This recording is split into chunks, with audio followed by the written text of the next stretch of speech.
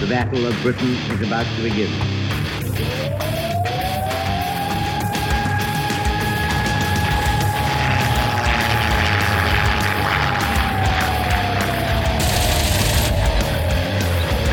We got tanks up there.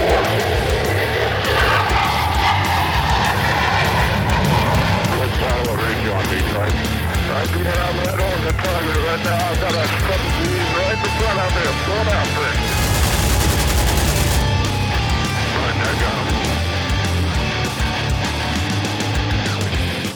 Welcome back to the Lead Pursuit Podcast. Tonight, we're joined by Alessio Cavatore, designer of that reprehensible game, Bolt Action, that has diverted wargamers from the one true god of wargaming, Squad Leader. Alessio, how are you doing tonight? I thought you were going to say Games Workshop. I was like, no. I will continue to not say that. Squad Leader. Wow, that's an oldie. Wow. Yeah, it is. I have to admit that is my bitterness against Bolt Action, because I feel every time I pick up 28 mil World War II figures, I feel like I'm betraying my one true love back from the 70s of Squad Leader. Wow. So you must like a little bit more detail in your games, then. I do and I don't. Now that I'm older than when I was playing Squad Leader, I like smaller rule books and more straightforward games. But we're also joined tonight by Jack Caesar, the only game designer to change his hairstyle more frequently than a Food Network cooking show host. Jack, great to have you on the program.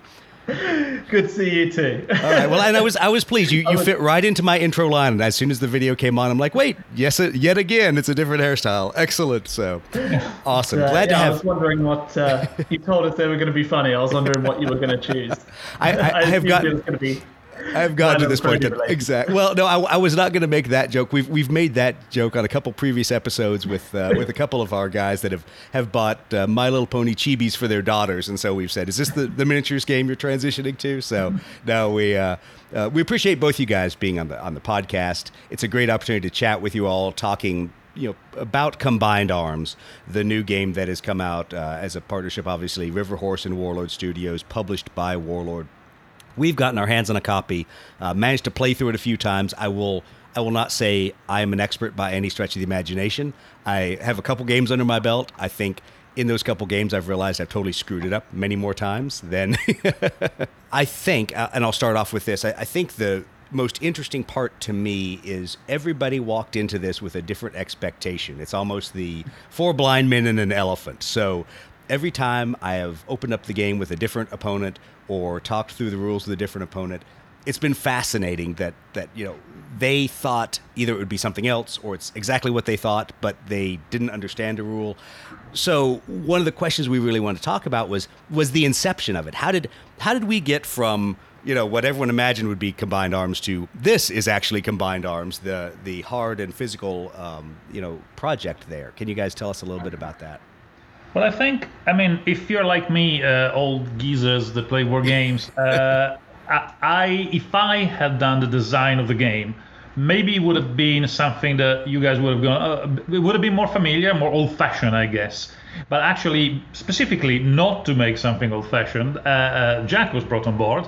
So obviously... thank you, because I don't need any more dusty old gamers renditions of World War II. I can pick up my Squad Leader games to do that. Indeed, not to do another version of Squad Leader or Axis and Allies or something like that. But like somebody who has a newer, fresher approach than the usual thing that I could have done. So basically, we worked together. Obviously, I know my Bolt Action, and obviously we do board games for a living in this company. So together we created this rule set, which is very board gamey, I think, is that Jack's contribution. So the brief was essentially to create a marriage, an unholy marriage of that. That is a good description of it, because you will never please anyone with this, but yes. Of a board game that can be played independently. That was sort of the first, like, this has to stand alone as its own product. Right. But then also, of course, tie in the other products that Warlord has. So your Bolt Action, Cruel Seas, Victory at Sea, and Blood Red Skies. Right. And bring those in to sort of allow people to use their games that they already have to play sort of epic campaign systems or sort of cut and choose from that as much as they want. So if you have bolt action and you're not a big fan of Cruel Seas, then you can just use your bolt action, or vice versa, or you can pick it up just straight as a board game.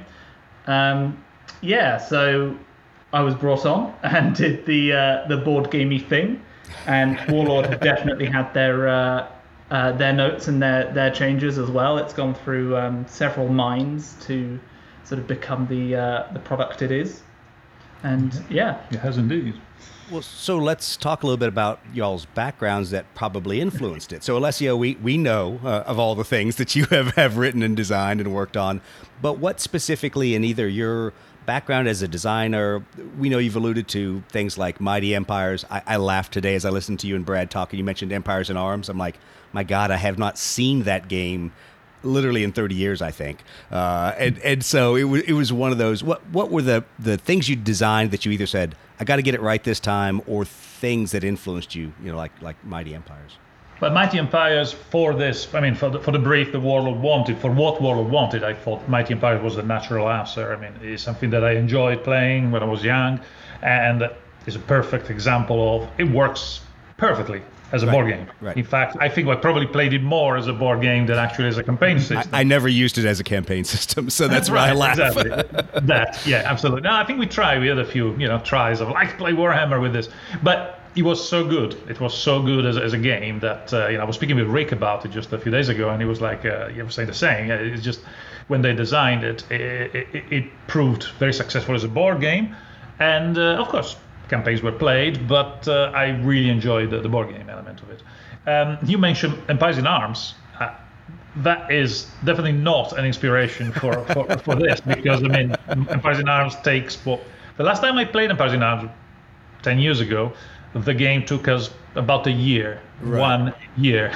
I have never played it because I remember it being in the store, in my parents' books and game store, and seeing it, and then someone actually bought it and opened it up, and I looked at that and said, no, there's no way that will ever, that's diplomacy on steroids crossed with Third Reich in that sense and set in the Napoleonic era, No, it's insane. You needed a full room to leave it there, and luckily Jervis did have such room, so we left it there, and we played with the 6 other guys. I mean, it was like 7 players, and yeah, we spent a year of that, and it was great. It was one of the best gaming experiences ever, I think, in my life. But yeah, it's a bit demanding. This is definitely not what Combined Arms is, no. Exactly, definitely not Combined Arms. A bit more bite-sized and manageable. Exactly. So, Jack, from your background, what things influenced you coming into Combined Arms, and what did you draw on as your previous design experience and gaming experience? So, one of the things that sort of was a big influence, I guess, was actually a design that we had been working on 5 years ago, when we were toying around with picking up the Hunt for Red October, right, as a license. We toyed around with a fleet combat game with the element of submarines as hidden units that moved sort of similarly to the concealed movement within Combined Arms. And that mechanic was a real joy. I really liked messing around with that. So that was definitely like one of those things where I sort of pocketed that away when we were doing that design, and thought, I'm going to bring that back at some point in some game. There's going to be the room for that, and I was happy to find that space in Combined Arms. And I've always liked the sort of boxed war game, the sort of your Command and Colours, your the Waterloo Quelle Fair, that sort of like everything contained in its own sort of box and system, where you get everything out and you've got the game complete and there to sort of digest and play through. Whereas sometimes I find the sort of the wargaming sort of expansions and huge sort of things to explore and sort of go out into, and rather than sort of delving into the meta of what you have sort of placed down on the table in front of you, can get a bit mind frying. So it was definitely that sort of self-contained boxed war game experience that I was trying to recreate. Well, I know our listeners have heard me say it a number of times. Words mean things, and what's in a name? The interesting part for a lot of us was the choice of the name Combined Arms. And I know you all had discussed, both with Brad on the Official Warlord podcast, and a number of other people had talked about it. You even talked about it on the Official Warlord video interview, that the intent was to be able to show the disparate elements of military power, naval, land, air, all how it worked together. And I think that's one of the interesting parts, that people are going to either love or hate walking into this game, because we all come in with this prefabricated notion of what Combined Arms means to us, and we tend to assume it also means the same to you. And so one of the parts as we've walked through this is I've had to explain to a lot of people that this is, in fact, that boxed war game. This is not an attempt to do everything at all times and to simulate every possible campaign branch and interaction, because that rule book would be longer than Bolt Action. But it's an attempt to provide you a digestible couple-hour game and also a branching system. And we've had the argument on the Lead Pursuit podcast of, is it a campaign system? Is it an operational game system? All the things you do when you're podcasters and have nothing else to do than argue. But we've talked about those things because it's people, or at least some of the feedback that we've received, people walk up and see the game and they go, oh, that's a totally different scale than I assumed. And I laugh and I go, didn't you look at Warlord's own video? Didn't you go to their website? But once again, we have this mental image. So talking about that, how did the fact that you had to bring naval, air, land power, and a concealed movement system kind of all together into one game, how did that drive you either to compromise or to lose your mind? Well, I think Jack will take the scale one, because that's funny. I mean, the scale one is definitely, there's a lot to talk about. But I just wanted to pick up on the second, on a thing you said about the name Combined Arms. Something that we haven't said in other podcasts or in other interviews, I think, unless I remember wrong, is the name. The naming process is always a very interesting part of any game, anything, any product you make. So actually, this wasn't like the first name we had for this. We went through endless different iterations of, this is what it's called, and it was called something like Total War at some point. We had all sorts of different. Do you remember any of those? I think what was the? I think Theatre of War was one of them. Theatre of War, yeah. Yeah, there was definitely a big brainstorming. Risk 2. And I know how that goes with our own work over at Mariner Games and just trying to go through and brainstorm the name of a game that's pretty straightforward, but you can't call it Spaceship Combat, but it's not Starfleet Battles. Names like that don't sell. So yeah. Yeah, I think Combined Arms was from Warlord, actually. I think that was from Darren. And they were very... which I think, it gets across the idea of it's these three systems that are combined in the game. Yeah, so it is the best from the point of view of it's air, land, and sea, isn't it? Specifically, it's 3 games or 4 game systems that each one covers one of those. So I think it's a good name. That's why we called it that. Brilliant idea. But to dive into the scale thing, that is sort of an interesting point, in that. The sort of original design I did of the game was at a much smaller scale. The idea being that it would be, the maps were sort of an area but not a recognizable area.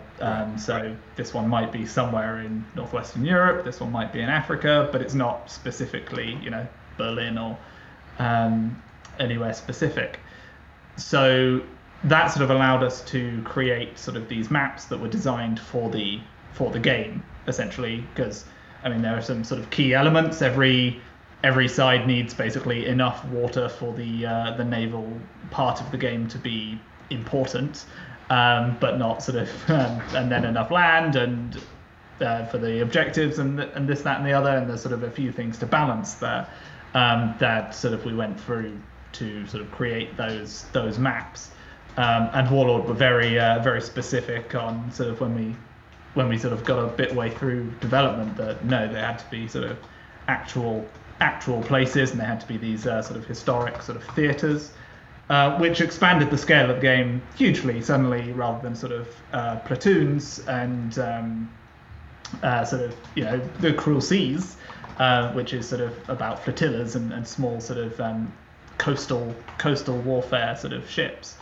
It became sort of a much bigger beast that still sort of I think flows, but does give a different style and a different sort of story to the game. Yeah, it's less Band of Brothers, more sort of D-Day and Saving Private Ryan. yes, the longest day. Yeah, no, it is definitely interesting because the pendulum went both ways. We started, much more local and generic, and when we had the first iteration of the map after the Warlord feedback, they were actually huge, so to a point that we went, guys, these are too big, really too big, because this is bolt action, it's a platoon level game. You cannot have Stalingrad, huge waves of the Eastern Front. It feels, because basically the feel there was like you were playing Axis and Allies. You felt like these are armies. These are not the small units. These are giant things, and then you go, right, resolve this on the map, on the table with my 30 guys and one tank. You're gonna go, no, that doesn't. So we had to compromise. There is still a degree of abstraction, of course. You can certainly imagine that the scale of the units is not literally 1-to-1. So you will have to make some degrees of adjustment and abstraction. Some maps I think are more better, as in the process smaller. I think the Guadalcanal is my favorite. I think because it's it has this. It's a perfect game thing, isn't it? It's like there's an island with a sea all around, and it's nice and balanced. So I think for me that's the one that works best. But it was interesting. It was interesting trying to accommodate both the has to be historical, has to be real with our abstract start. So it was an interesting diplomatic process there. Yeah, and I've played through on both the Guadalcanal and the North Africa maps, and so those have been very different games. And enjoyable in different ways, and also frustrating in different ways when you realize that the mindset you took from a previous terrain layout may or may not work depending on objective placement and all those kind of things. But I think the interesting perspective from you all is how, and I'll put it in air quotes, historical, Warlord wants to try to drive things, and that absolutely did change our mindset when we would play the game as we would look at it. And traditionally in campaign-style games, we've used kind of a 3-to-1 ratio where we've said, okay, in my mind, at least if I have a platoon or a company here, I can blow that up by 3 or 4 times, and that's the unit I'm pushing around the campaign board.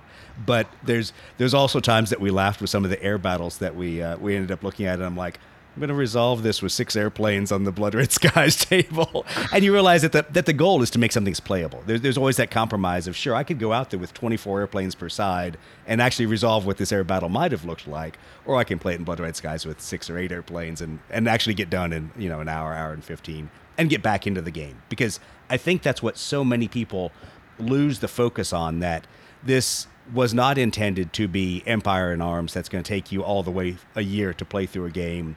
This is something where you can play a part of a turn, go resolve it elsewhere, come back in, continue playing the turn. And obviously, when as you guys have alluded to, you have the 3,000-point bolt action army versus a 200-point bolt action army, don't bother setting that up on the table. Just roll the dice and let that one go. I think that was Andy Chambers' first impact when we invited, obviously because I know bolt action mostly, but frankly we played the other systems, but definitely not to the same extent. We needed experts to advise on Blood Red Skies, and so we invited Andy Chambers over to give us advice, and it was really funny when he went, "Oh, sorry, how many planes are this?" It was like, no.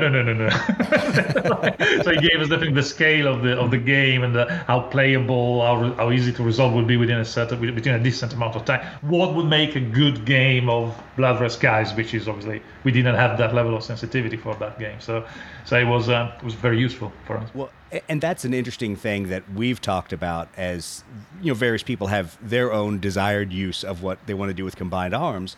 And a number of people have come to us and said, "Oh, I could do it for my club games day." And I say, just realize Blood Red Skies games and Cruel Seas, resolve a lot faster than bolt action games on the average. And so be careful what you set yourself up for, or tell your Blood Red Skies players to go get a sandwich after they play. Because they are very different systems, and thankfully they are. I enjoy them all for different reasons, but I also love the fact that Blood Red Skies super generalizes things and plays very fast with a limited model count. So those are some of the conditions or considerations we've asked people to walk through when they say, is this the right game to do a campaign with? And kind of along those lines, was there anything you all stumbled into that you didn't necessarily intend to design it that way, but as soon as you played it, you're like, whatever we're going to do, we're not going to fix that mechanic. It actually works out right. We guessed and we surprised ourselves. Good question. One thing that was sort of in there as kind of a placeholder and then needed very little tweaking was the escalation mechanic. Yeah. So it was kind of this idea of basically whenever one player gets a victory point, the other player can add a unit from their reserves add a unit into their reserves, so that they can sort of place that onto the board. The idea being that the player that's winning gets a handicap and the player that's losing gets a bonus, which is a very sort of historical wargaming way to approach it. But the idea, especially at that sort of smaller scale that it was originally, is, I mean, if you're winning, the commander's not going to send you more units. You seem to be winning, and he needs those units to go off to a different front and to solve problems elsewhere. Whereas if you're losing, well, maybe he is going to send you reinforcements and keep you sort of buoyed up.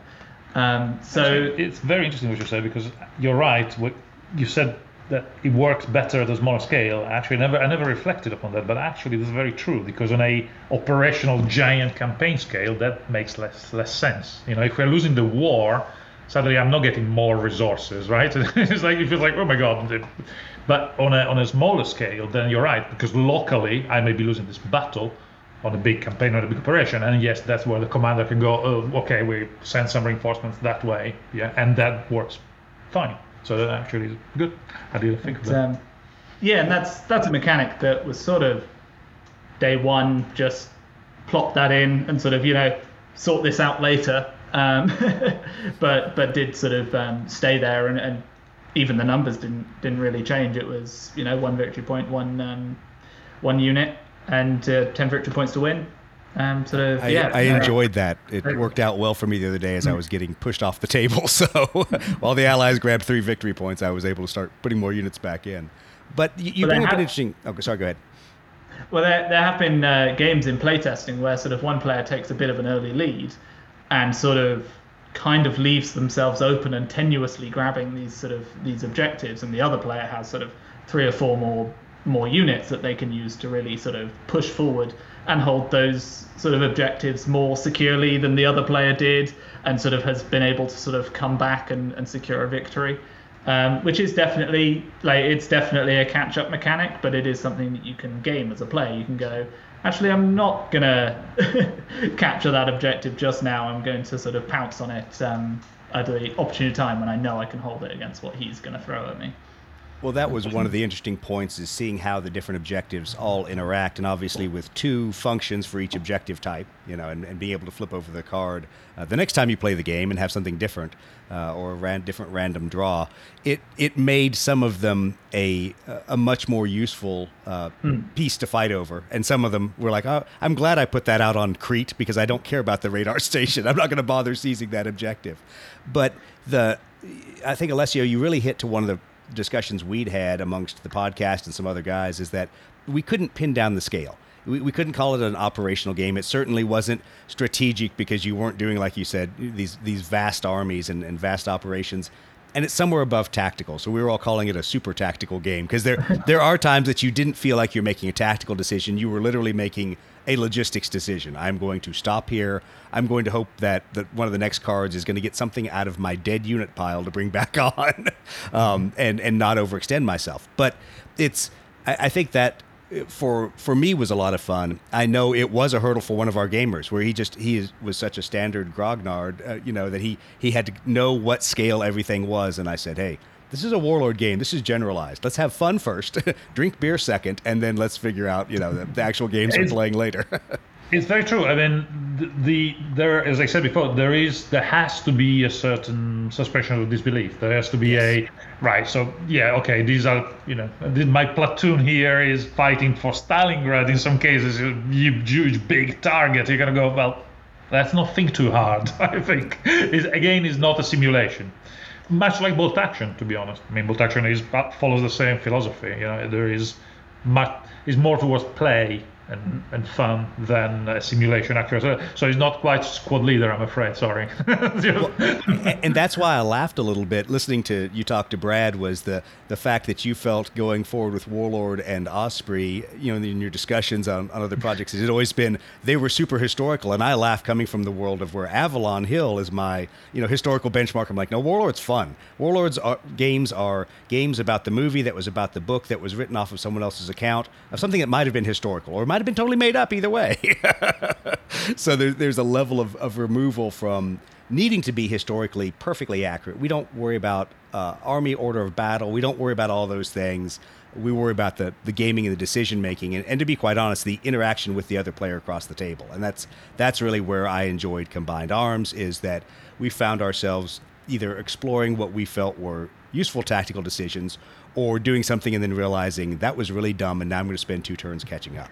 So, and I think that that point about sort of the movie is what you're playing sort of often, as much as the sort of historical armchair general vibe is a good comparison, because that's how I sort of imagined it at that scale. Is you're not saying that there's 3 platoons taking Stalingrad. You're saying that the battle for Stalingrad that you're fighting, you're following these 3 platoons, and sort of their victory is a metaphor for your larger victory at the sort of the grander scale, because obviously not many players have the points to put down sort of an entire Stalingrad battle, or the willpower to play that for 10 hours. I think that the word is snapshot. I think that's what we say. You're looking at the snapshot of this particular action within that theater. I mean, the good conversation about this was when Warlord was going, no, everything has to be absolutely named, all the, and we went, okay, what was the name of the village they were fighting in Saving Private Ryan? Like, I said, see, it doesn't matter. The name was Nobody Cares. It doesn't matter. It's enjoyable. World War II. It's France. Who's there and why. The actual what village was that? It was like, all right, is that element? It doesn't matter.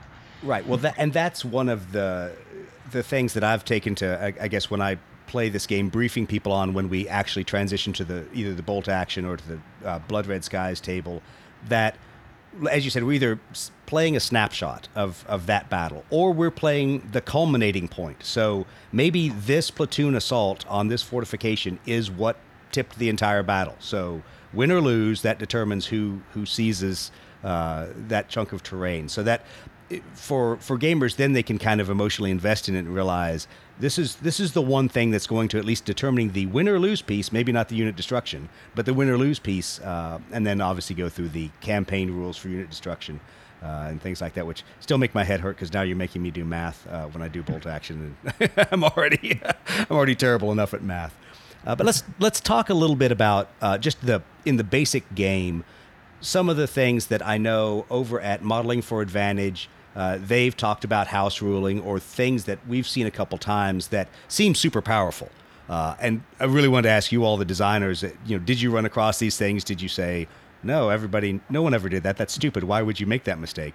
But air power is one of the biggest ones. And so air power is obviously extremely powerful in the game. It resolves in its own phase. It does things beforehand. Yes, it can be shot down, but it quite honestly is the most survivable unit in the game. The Modeling for Advantage crowd was like, we're going to limit it to 1 airplane per side. And I think that's no fun. I think you give away your opponent a chance to either overemphasize air power or to just have some impressive air battles. But how did you guys feel when you wrote air power into the game? Was there a conscious decision of, we want this to be super powerful, or we want it to be super survivable? What were some of the thought processes? So air power is definitely a sort of a hard counter to to navies and sort of that naval like advantage. Unless you can sort of match the opponent's air power, then especially your units and transports are absolutely at the behest of the enemy. It's an interesting sort of thing. We definitely wanted it sort of. It is more powerful in terms of sort of being able to, obviously, its speed and sort of being able to just choose a point and destroy it, and that sort of that power is very powerful. But it can't hold a point and it cannot win a game like on its own. You need to sort of back it up, and you need to have the units there to take the thing that you want to actually hold. Because at the end of the day, you need sort of units next to the objectives to win. So I'd say that definitely, you're not going to win without air power. In a way, I think the only one that you could win sort of without investing in is naval power on certain maps. You could sort of play a game with sort of just the land units, especially if you're sort of doing North Africa or something where you can just sort of trundle along across the coast. But then sort of naval power gives you that like that speed that land power just doesn't have. So air power is definitely strong. It's definitely sort of combat-wise, I'd say it's the strongest sort of force in the game. But you can't win with just air power, so you've got to beat them somehow. I never seem to be able to make my enemies' air power go away. I never shoot enough of them down. Okay, so let's pivot from talking about the base game itself to the campaign play, the integration of the bolt action, Blood Red Skies, Victory at Sea, Cruel Seas kind of games. From listening to your previous discussions, you all intentionally chose not to make a vast matrix of the influences of the board game on your bolt action or other Warlord game. I know some gamers are not that way, and Alessio is probably laughing to himself knowing this many times about bolt action players or otherwise. They love it to be super scripted and handed to them that when you do X, this is the kind of game you play.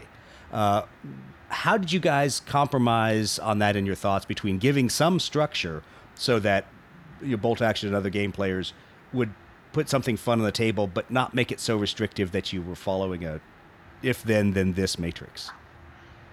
It's a delicate balance, isn't it? Because I guess it's a matter of personal taste, like you were saying. Some people would prefer a far more strict set of guidelines. I tend to find that the more rules you write, the worse the product, the final product ends up being, because the more you write, trying to cover all angles, the more you're actually opening cans of worms. You're kind of going, ooh, yeah, because you wrote this other bit about this bit. Oh, what about this other bit? And what about this bit in conjunction with this other bit here? So we tended to go for the approach, a minimalist approach, I guess, which is I tend to stick to as much as I can, where simplicity should make the thing smoother and more enjoyable. Where actually the idea, the holy grail you're trying for is you're creating a game where you're thinking about the next move, not about the 17 rules that you have to remember to get from A to B kind of thing. But you're like, no, there's only 1 or 2, 3 things you have to remember. But what is your next move? Or even better, what is the opponent's next move? What is he going to do? So what should I do to counter what he's going to do? Like when you're playing chess, you're not thinking, ooh, how does the bishop move again? I don't remember. Well, have I checked the special rules for that knight? You're not there, right? You're thinking, right, so he's going to do that, and then I'm going to do this, and then he's going to do that. For me, that's the more enjoyable part, rather than digging through the rule book, going for, what's the page, what's the rule? So, and having arguments about it. So, for me, the more you keep it simple and remove stuff, the more the game becomes a good game. But I fully understand and know for experience, like you were saying, that not everybody agrees. Yeah, it is just funny because we've had a couple of people ask the questions of, so how does having a fortress on the board change things, or how do these various objectives change the bolt action game that I'm playing? And I say they don't. That's up to you as the gamer to decide.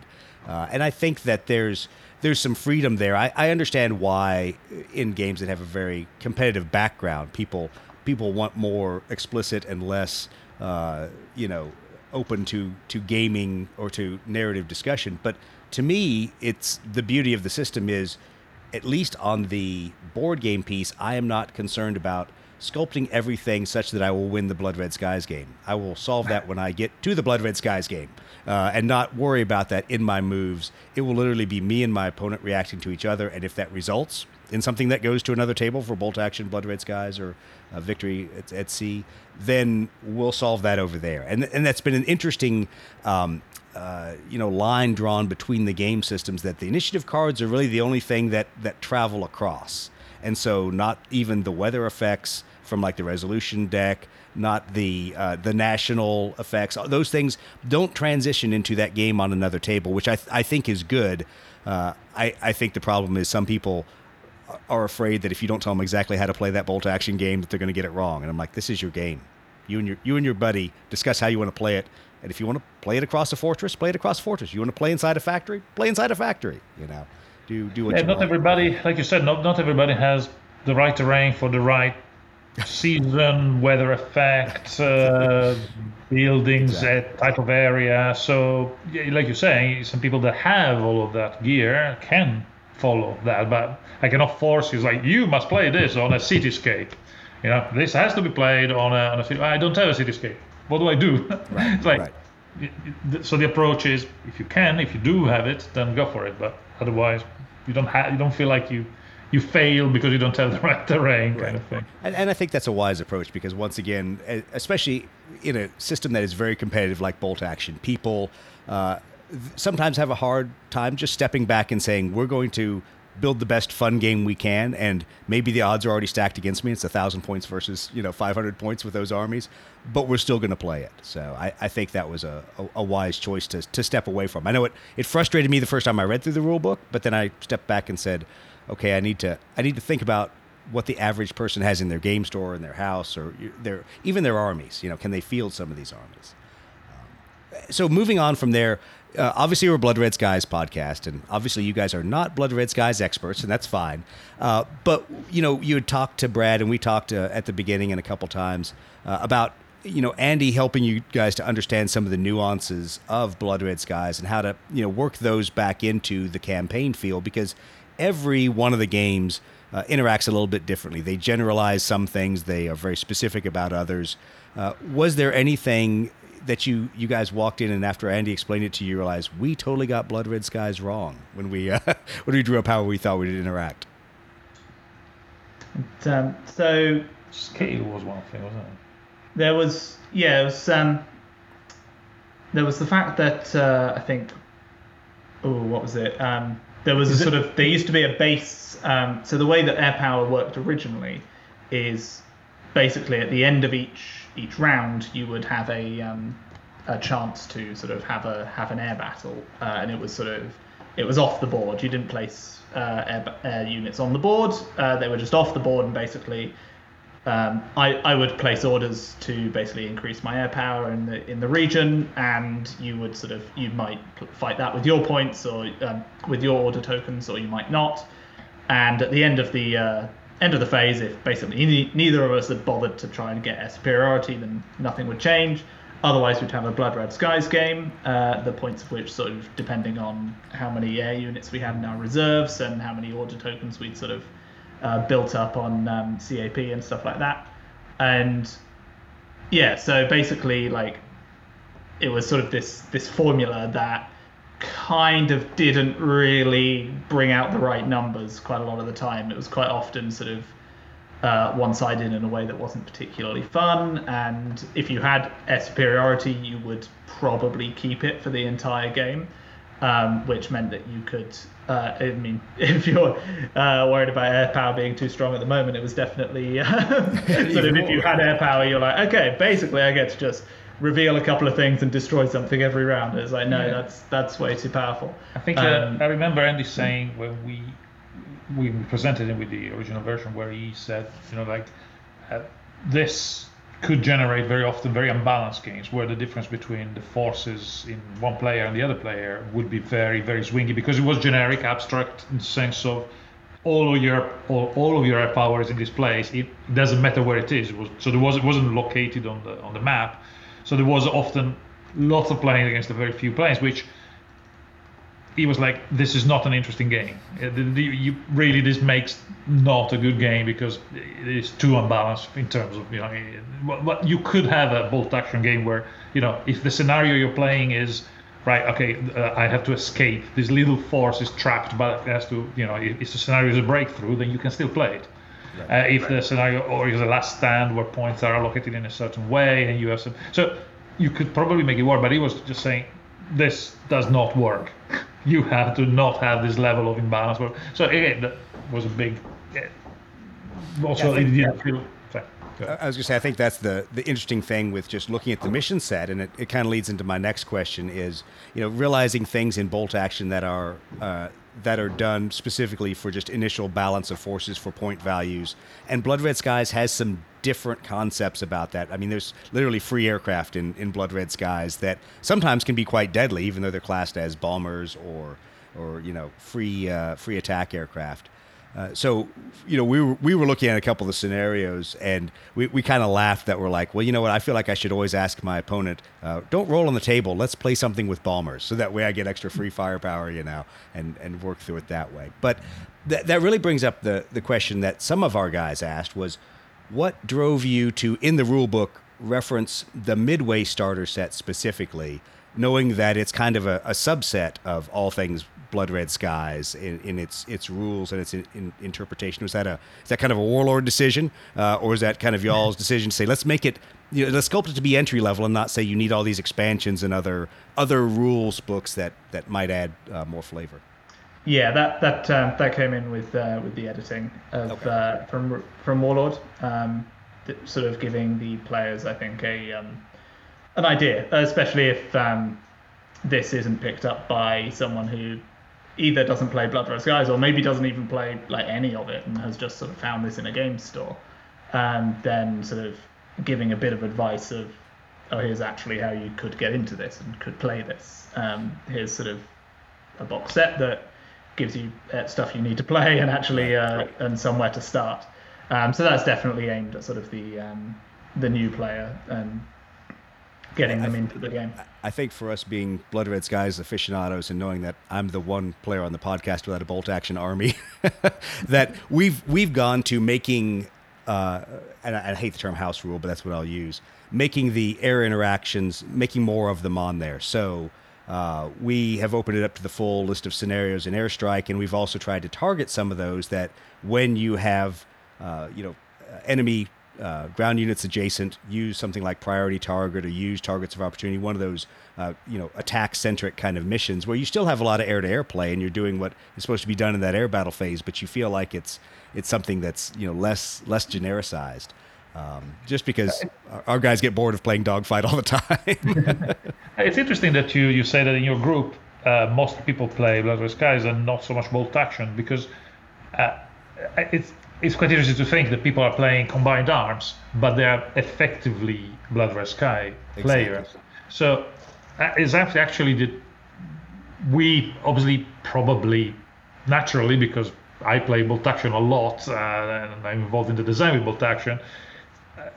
If you want combined arms, is first of all bolt action, and the other two systems, if you want, are not the core of it, because I guess the core of the whole Warlord system is bolt action, of course, and then you're talking about a crowd, which is basically different from the designer crowd that made it. So probably the mindsets are different, the expectations are different, the point of view is different.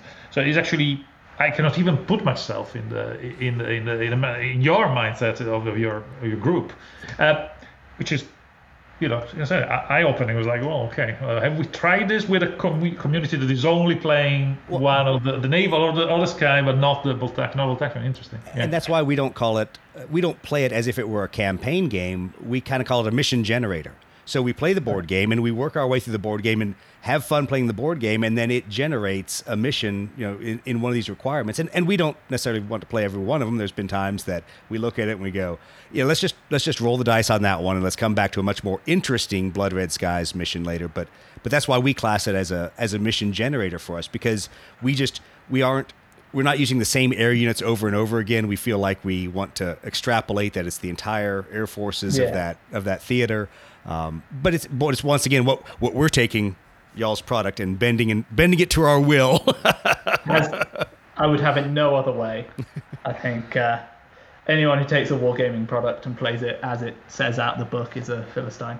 Yeah, I've done that like once, and I'm like, that just isn't fun to me. I'm going to do something different. I'm immediately going to house rule something, not because I have to, but because I want to. It's interesting what you say about Mission Generator, because I think that's what games like Combined Arms are really for. It's a fun way of giving context to a game you enjoy playing. My dad plays IL-2 Sturmovik, the flight simulator, World War II. And he plays in this group that basically was playing through the Battle of Britain, and sort of every Friday they would basically do the missions that were done that week. So it's not literally Sturmoviks. I don't think there were many Sturmoviks. No, the game is the game is called IL-2. It has expanded beyond Sturmoviks.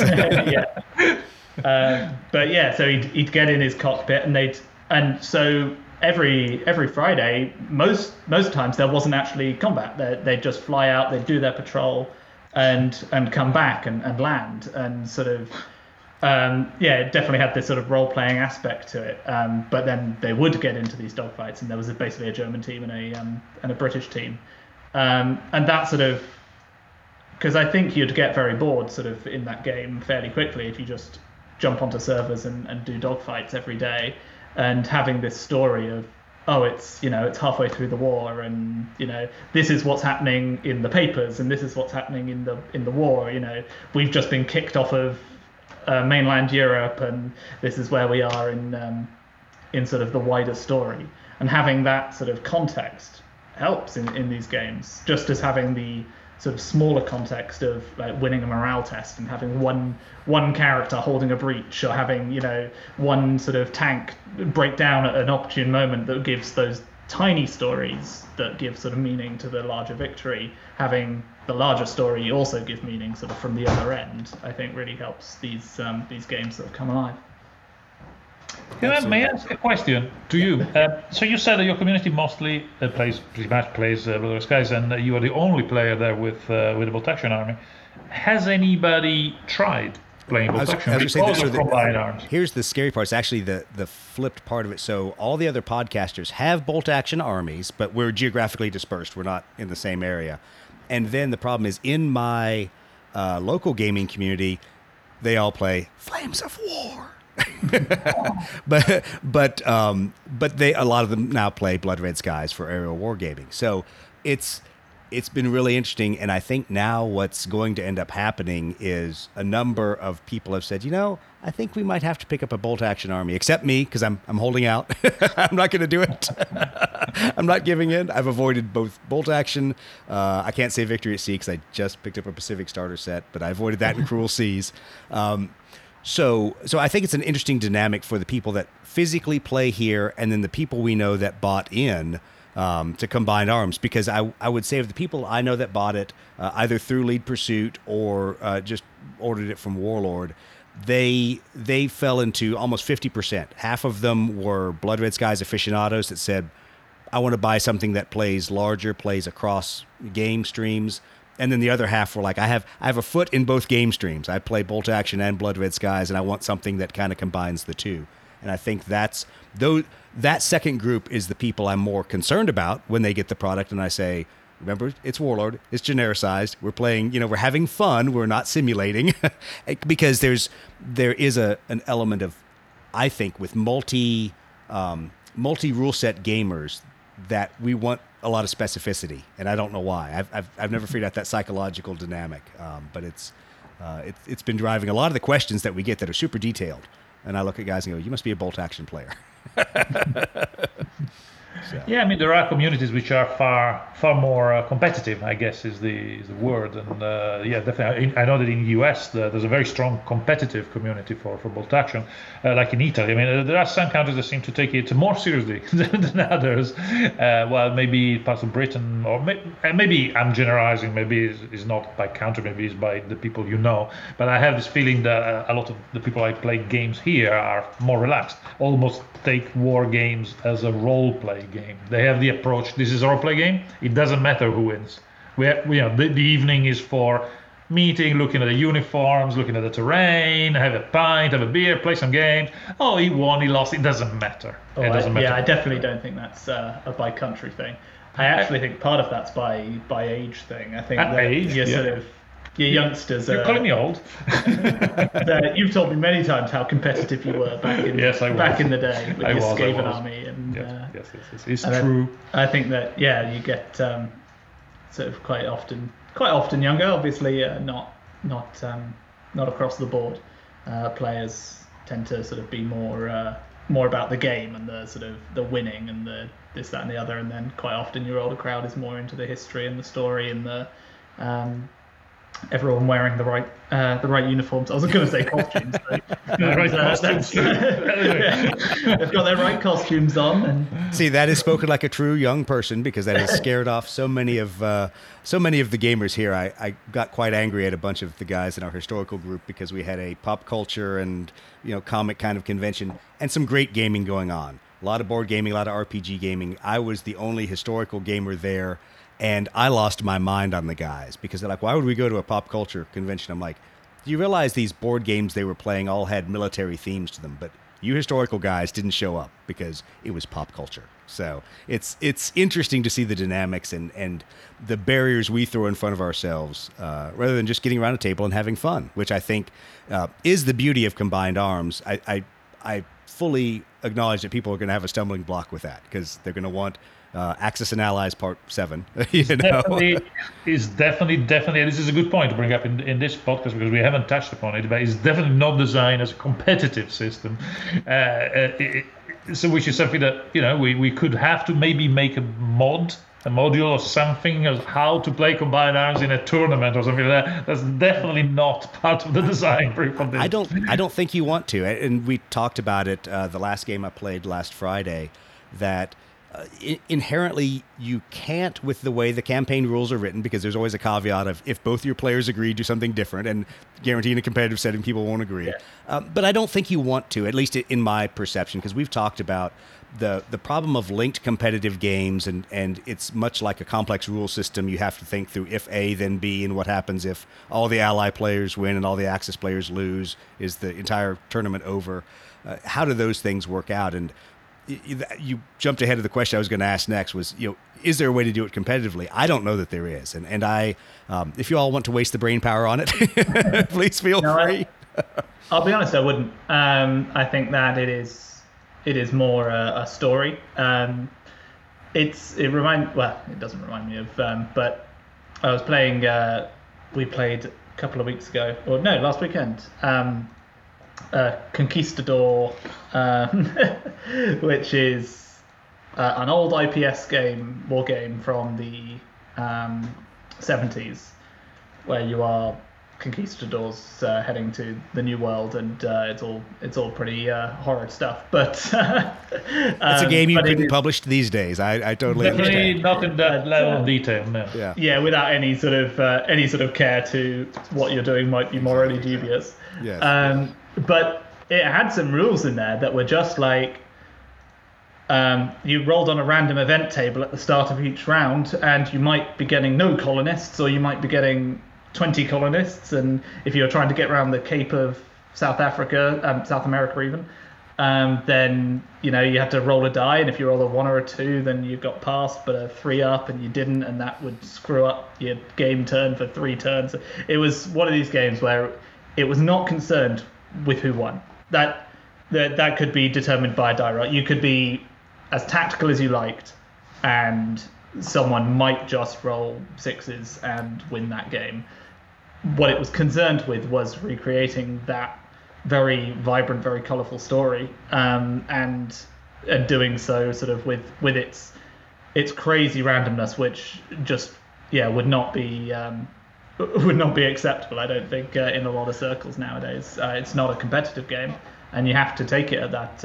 I think Combined Arms is not to that level. I think in general, you sort of, you know when you have the advantage, you know when you're winning, and you know when the other player's losing, and you have options that allow you to push towards that, and generally you know what you can do to do better, and what, how you lost often. Right. You don't just go, I rolled a 6 on this event table and therefore I had no chance from 1 hour in. But never for 1 minute we ever thought about competitive play of this game. You. That's interesting because actually it almost comes to be like, it's not like we said, should this be for competitive play? It actually never entered the conversation. It was always like, it's a campaign, right? So people will make it theirs. I've never seen anybody playing the same campaign twice in the same way. There's always like, all right, this doesn't work, let's change it. So I think the most common phrase is if both players agree, which is definitely that vibe of it's from your sort of Napoleonic games. And it's interesting deciding what's fun. I guess it's the difference between Black Powder and those systems of Warlord and Bolt Action. Bolt Action, definitely the brief when I wrote Bolt Action was definitely, this needs to be a competitive game. It needs to have organized play, it needs to have tournaments and stuff. So definitely, in fact, that's the reason why they asked me to write it as opposed to Rick, because Rick Rick is so friendly in his attitude to wargaming. If you read Black Powder, it's a fantastic read, but it is indeed for gentlemen to play with a cigar and stuff. It's not at all competitive. Indeed, it cannot physically be played competitively. And we went absolutely for that with this. We never for a second thought, all right, how do you organize a tournament of this? That wasn't the intent. It was definitely never there. I think closer to a role-play game campaign where you want to run something and you could have a GM, a guy that makes it fun for everybody, so that keeps things nice and balanced. And so it is more in that ilk certainly than a hard-nosed, kill each other type thing.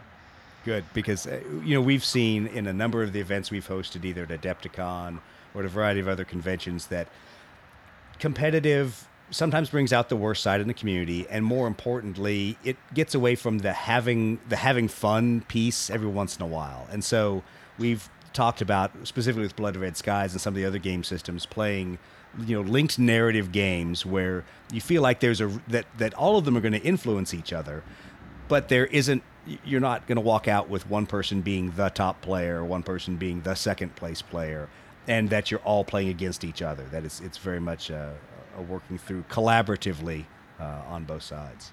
I think there's a wonderful quote. I think it's by Richard Garfield, designer of Magic and Netrunner, of the best competitive games have enough randomness in them so that the winner thinks they won by strategy and the loser thinks they lost by luck. Yeah. But I think that's true. I think I think that sort of Bolt Action sort of delivers a bit on that, and you want sort of enough crunch there that you can tell whether you made the right or the wrong decision, and a bit of randomness in there to throw some spice in there and let things flourish and go different ways. So you all have alluded to it a couple times, that a follow-on of something, whether you're going to do things, new cards, new methods of playing, what has been kind of kicked around in your brain that you can talk about, because I realize there's probably other projects from Warlord that we won't talk about that are related to this, because we all said, wow, that would work really well with game X that isn't in this game. But if you could talk about things that you've thought of, you said, what, maybe we need to see if the community's interested, or if people generate a player mod for this, what things have bubbled up that way? Well, maps is definitely the easiest answer, of course. More new maps would be the easiest thing, but also, colorful and interesting and challenging. Change the challenge. So I think new maps is probably the first place where we would go.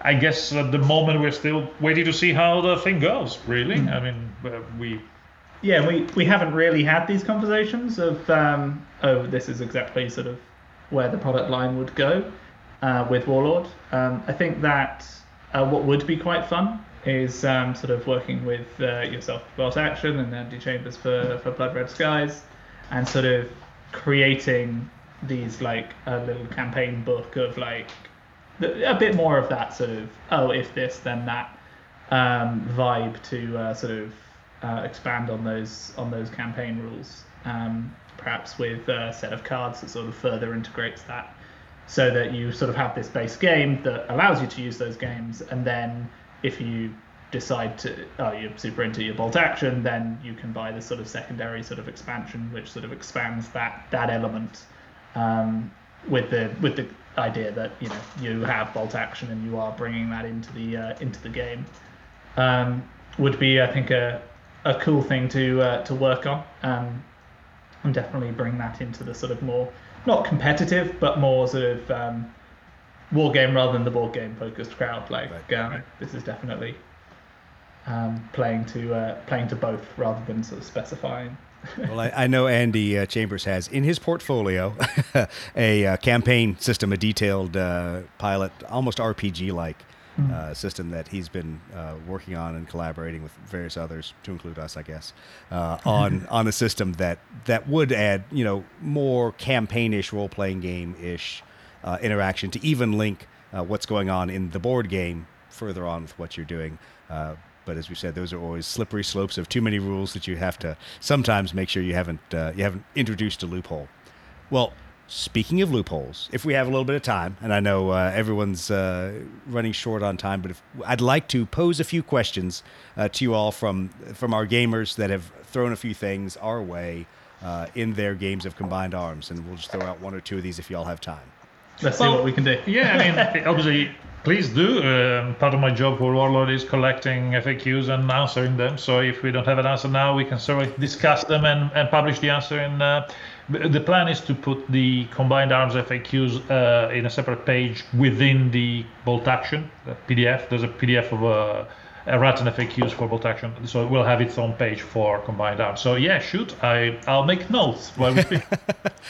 So the first one, which is funniest to us because I think it was an intentional game design mechanic, but was talking about the resolution deck, because when you read how it tells you to build your resolution deck, it throws putting in 5 of the situation cards with on top of 5 of the victory cards, and it never mentions shuffling the deck.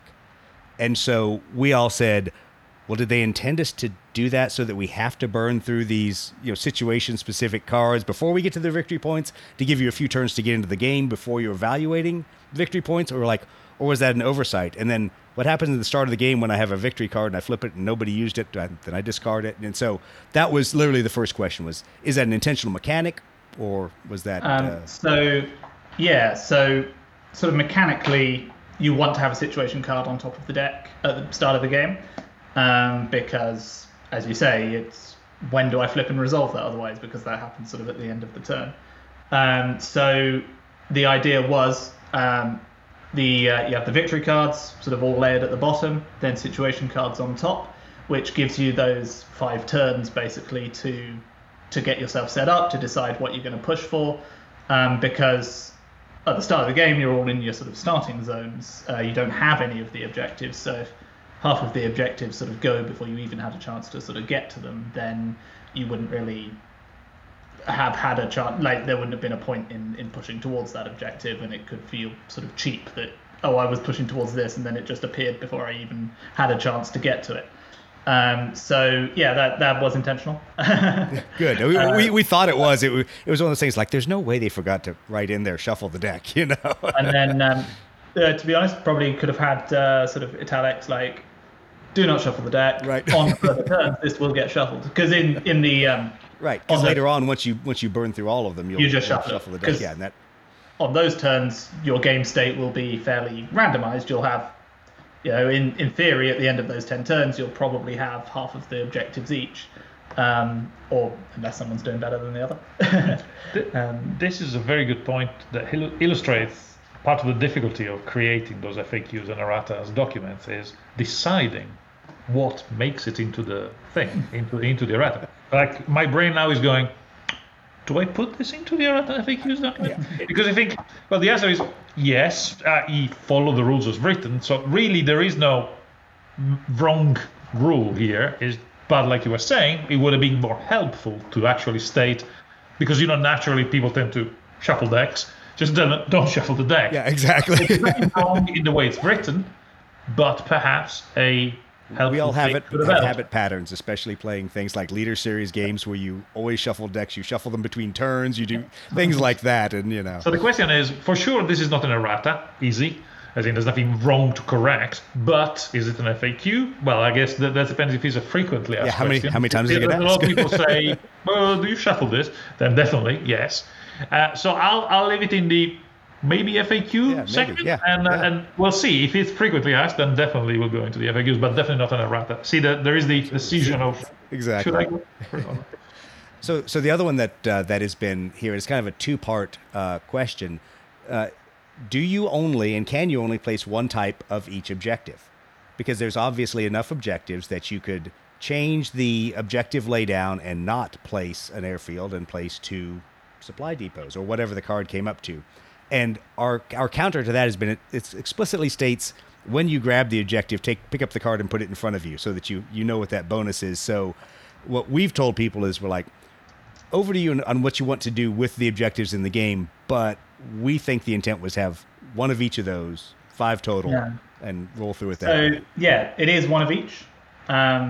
But when Warlord were making the sprue, essentially there was enough room to add more for sort of... Which those are awesome sprues, and I'm jealous. I hate you all for getting plastic in your game, and I still have resin airplanes for Blood Red Skies. But, so, essentially, I think that the enterprising homebrew player could certainly choose to add sort of two of one type and one less of another, or indeed sort of create even larger maps with more objectives on them. So yeah, essentially that was sort of an extra little gift. Good. Because I think this one qualifies because actually it is confusing. Because there are multiples, but the rule literally don't.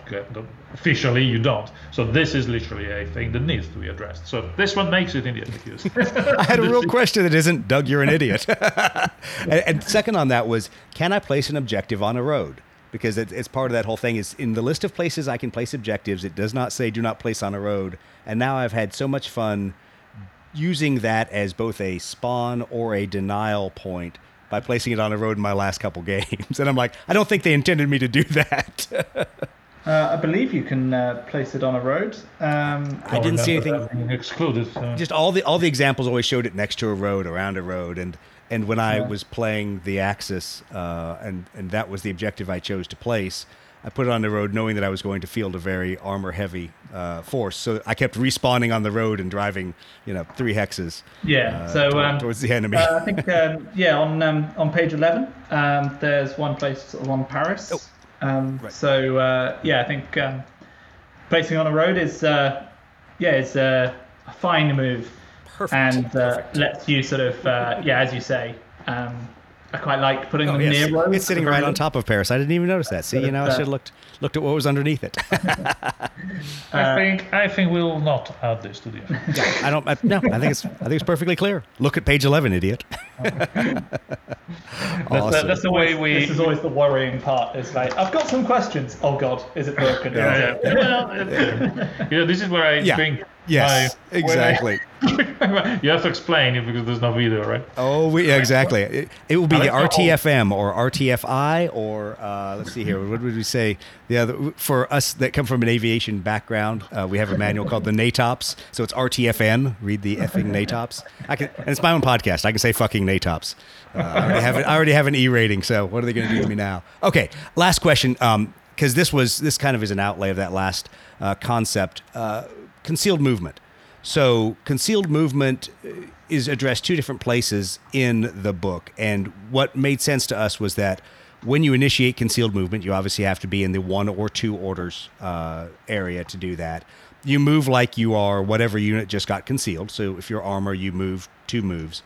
But then after that, we turned and looked at everybody and said, after that, you're just a concealed army unit. So you, by default, move 1 square, or you blitz and move 2. And it's when you're actually revealed that it allows people to understand, okay, that unit moved 2, but it was an army unit, so it's not going to suffer the penalties of blitz and things like that. Is that kind of what you guys were working for the concealed movement piece?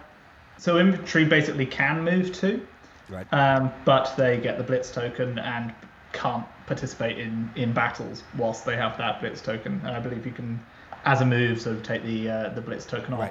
Right. So yeah, that concealed move can be used. Obviously, your scouts can move 2, and you don't care whether they're adding to Darn, my scouts blitzed again. because they just disappear and sort of can be used to pretend, oh yeah, I've got armor. Once the other player has sort of forgotten where your pieces are and what they actually what they represent. So you can move 2 basically with concealed units. Right. Yeah, I like the concealed movement piece in the last game that I played. It did not get used that much because we very quickly got into the North Africa grinder in half of the map, right in the middle. And so it was everybody just continually feeding more and more units into that in an attempt to grab the factory and the fortress. But I can see how on a couple different maps, especially with naval combat, we used it a lot with Guadalcanal, and it got very frustrating that you'd think you were hitting the enemy fleet, and it was not. So I also suspect maybe you guys have more planes to spot things around than the average. we did. So if you watch the playthrough that we just put up there for the first turn, the Axis. Let me see if I get this right. I think the Axis has 3 and the Allies have 2. So it's been an interesting, because we're trying to play an air power centric one and show how many battles you might have per turn. That we did go air heavy, and in Guadalcanal we did not. So at one point we were sneaking fleets around the board and doing dastardly things.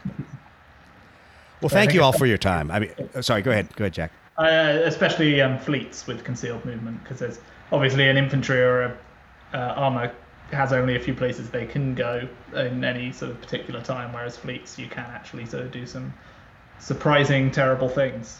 Yeah, yes, absolutely. Well, thanks both of you all for your time. I really appreciate you taking the time out to talk about this, and especially to answer the stupid FAQ questions. We always have some random dumb questions, but I appreciate the interaction from you all and getting to kind of peel back the layers about the game and how we ended up where we did, where we might be going next, and what you guys think about it.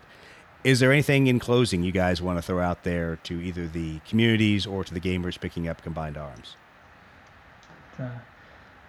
Only that we hope you enjoy, and and win all of your games, each and every one of you. Also, I would say Albrecht Spear, Albrecht Lance in favor of competitive play, because, like Jack's saying, I mean, I used to be very competitive in my youth. Sorry guys if you think that this is not for uber competitive. It's not definitely not a competitive system, but if you want that, keep playing the Bolt Action tournaments, because if you come to England, I do take part. So come and play here, and you can slaughter me and have fun, because I'm not very good. But.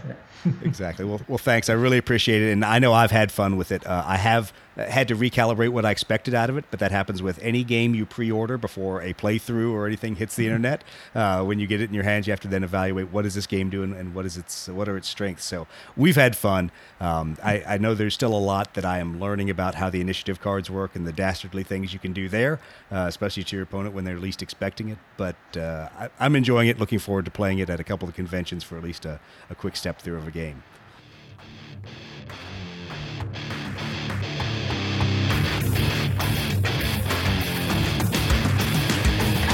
Did you lose me?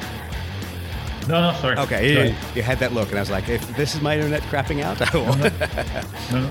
I am in Alabama in the United States, so I think it's a tin can and a wire that connects my internet. It's not the finest. All right.